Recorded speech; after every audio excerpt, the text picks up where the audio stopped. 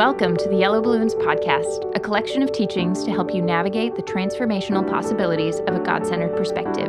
We pray these insights from Scripture will inspire and encourage you. In this episode, we look through Hebrews chapters 5, 6, and 7. Central to the message of Hebrews, Jesus is both a son and a priest. His role informs our roles. As heirs and stewards of His kingdom, we must look to who He is to discover what we ought to do. There is a window of repentance, a time to choose a true perspective and turn toward a reliance on God. We end this episode exploring lessons from the life of Melchizedek, the first priest mentioned in the Bible. Let's look at Hebrews chapter 5. While you're turning there, I'll recall that in Hebrews chapter 6, Paul made the point to us that there comes a point at which our opportunity for repentance closes.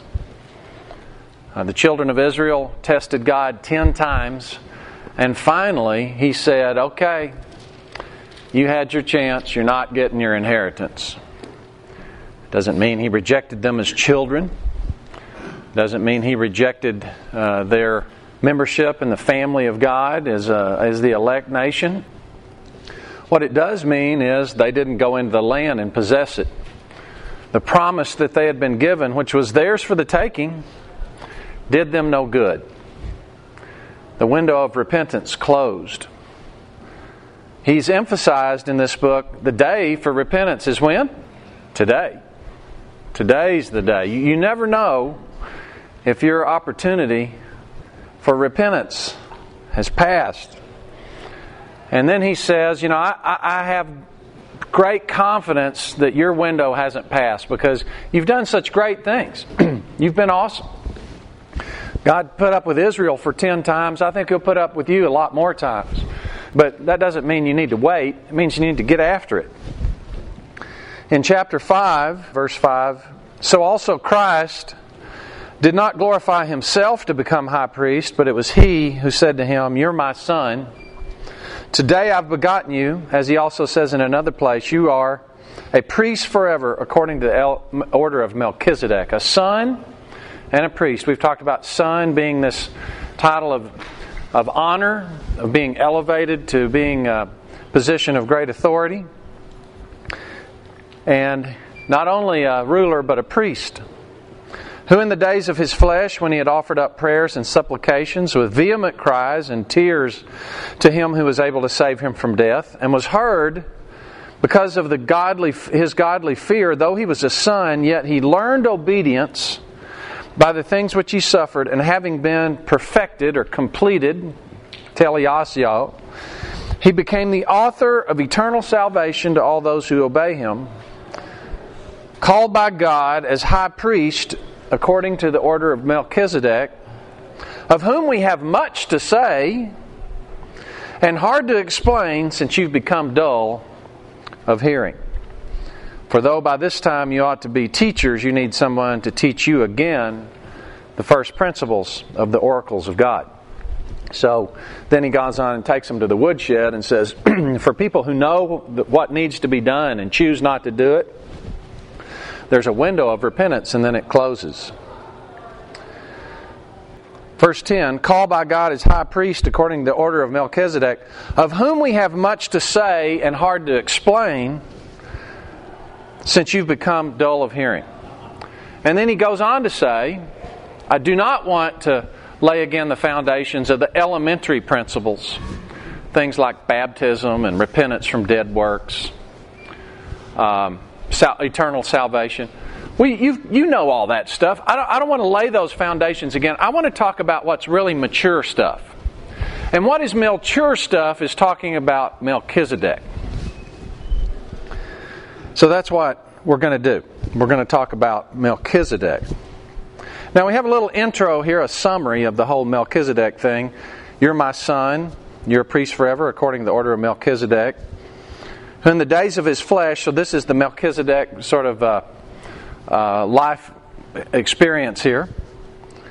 In the days of his flesh, when he had offered up prayers and supplications with vehement cries, this is 5 verse 7, and tears to him who was able to save him from death, and was heard because of his godly fear, though he was a son. Yet he learned obedience by the things he suffered, and having been completed, he became the author of eternal salvation for all those who obey him. We've already covered this, but just real briefly. Jesus needed to be saved from death. He was saved from death through resurrection. He is the author of our salvation from death. And in the context of Hebrews, we don't talk much about justification, the idea that we've been delivered from eternal separation from God to eternal presence with God. We don't talk about that much. These are really mature believers that are getting off the path. We don't talk about that much. What we do talk a lot about is this ultimate salvation, where death is defeated completely, and all creation is put back in harmony as it was intended. Man with man, man with God, man with himself, man with nature, nature with man. The whole creation's unhappy about this current state and is groaning for it to be put back in place. Jesus, through the suffering of death, has secured that inheritance for us. The fundamental question remaining is not whether we will participate in that. That's been taken care of through the justification of Jesus, the new birth. We have nothing to do with that. The question is, will we learn what Jesus learned? Will we be a son? Or will we squander that inheritance? That's the open question. So today, we're going to cover 3 points. An oath, a man, Melchizedek, and a transformation, a new covenant. An oath, a man, Melchizedek, and transformation, a new covenant. So when he introduces Melchizedek after the proverbial woodshed experience, he says, all right, I'm going to talk about Melchizedek now. And let's just skip ahead a bit to 7:28. You can see in 7:20, once again, he quotes this psalm. But this time he says, the Lord has sworn and will not relent. You're a priest forever according to the order of Melchizedek. The Lord has sworn. And in 7:28, he says, for the law appoints as high priests men who have weakness, but the word of the oath, which came after the law, appoints the Son who's been perfected forever. The word of the oath.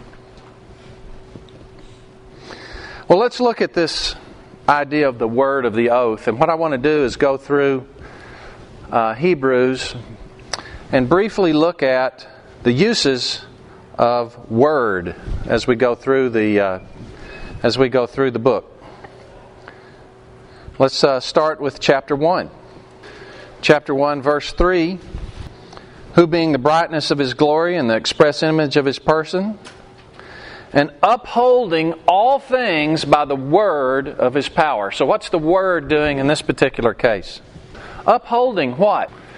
The word upholds all things. That's the word. Look at 2, verse 2. For if the word spoken through angels proved steadfast, and every transgression and disobedience received a just reward, how shall we escape if we neglect so great a salvation, this complete deliverance from creation being skewed from its original purpose? In this case, what is the word? Spoken. So what are we talking about here? If every transgression and disobedience received a just reward, how did God tell the people, if you do what I tell you to, here's what you're going to get, and if you don't, here's what you're going to get? How did He tell them?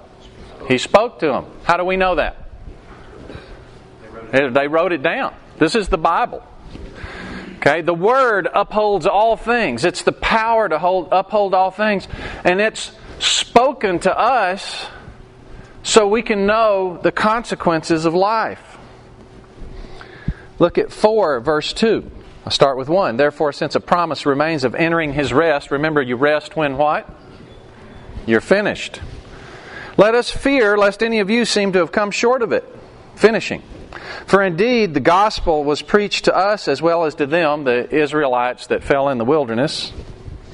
But the word which they heard did not profit them.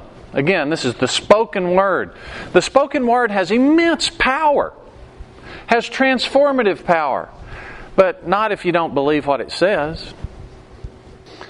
For the Word of God is living, powerful, sharper than any two-edged sword, piercing even to the division of soul and spirit and joints and marrow, and is a discerner of the thoughts and intentions of the heart.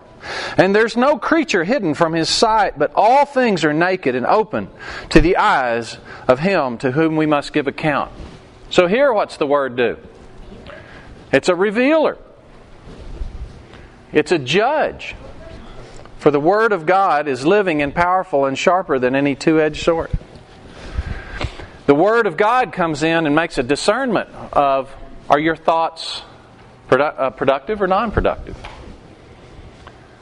And again, that makes sense, right? Your thoughts are primarily in what? The words. The Word in your thought creates an emotion. The emotion creates an incentive to act, and then you act. That's the way we operate. Well, the Word of God is a discerner of the heart. It upholds everything. When spoken, tells us the consequences of life. It only does us good when it's mixed with faith, and it is a discerner of our hearts. Look at 5:13. For everyone who partakes only of milk is unskilled in the word of righteousness, for he's a babe. This is the spoken word again of God, which we have through the Scripture. And if you want to be skilled in it, what do you have to do? You have to work at it, right?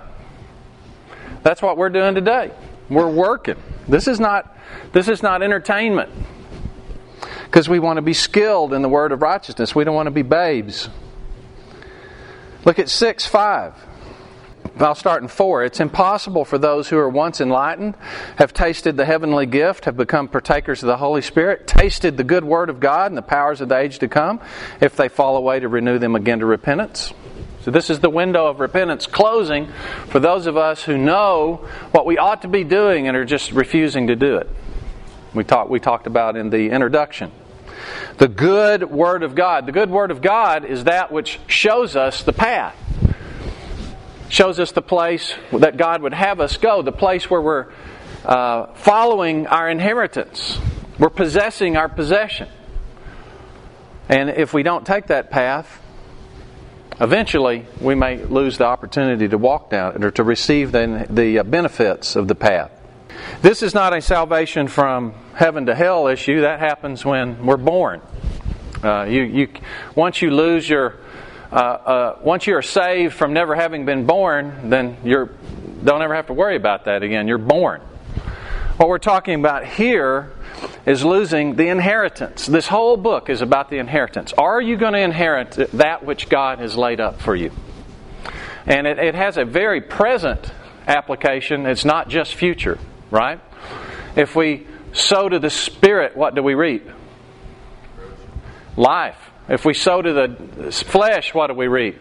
Death. Now. That's a very present thing. And that comes through the good Word of God. 7:28, we've already mentioned. 7:28, for the law appoints a high priest, as high priests, men who have weaknesses, but the word of the oath came after the law. We're going to talk more about the word of the oath. 11:3, by faith, we understand that the worlds were framed by the Word of God. Isn't that interesting? This Word is a big deal, isn't it? It upholds all things. It created all things. It shows us the path. It's the judge of what we've done, the decisions we've made. It gives us the consequences, and they're sure. The Word. 12:19. can see this is a theme in this book. You've not come to the mountain that may be touched and that burn with fire, Mount Sinai. Small potatoes in comparison. And to blackness and darkness and tempest and the sound of a trumpet. And the voice of words.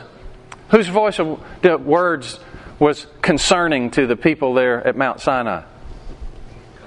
God. So that those who heard it begged the word should not be spoken to them anymore. They couldn't endure what was commanded. They were afraid of dying. The Word of God is immensely powerful.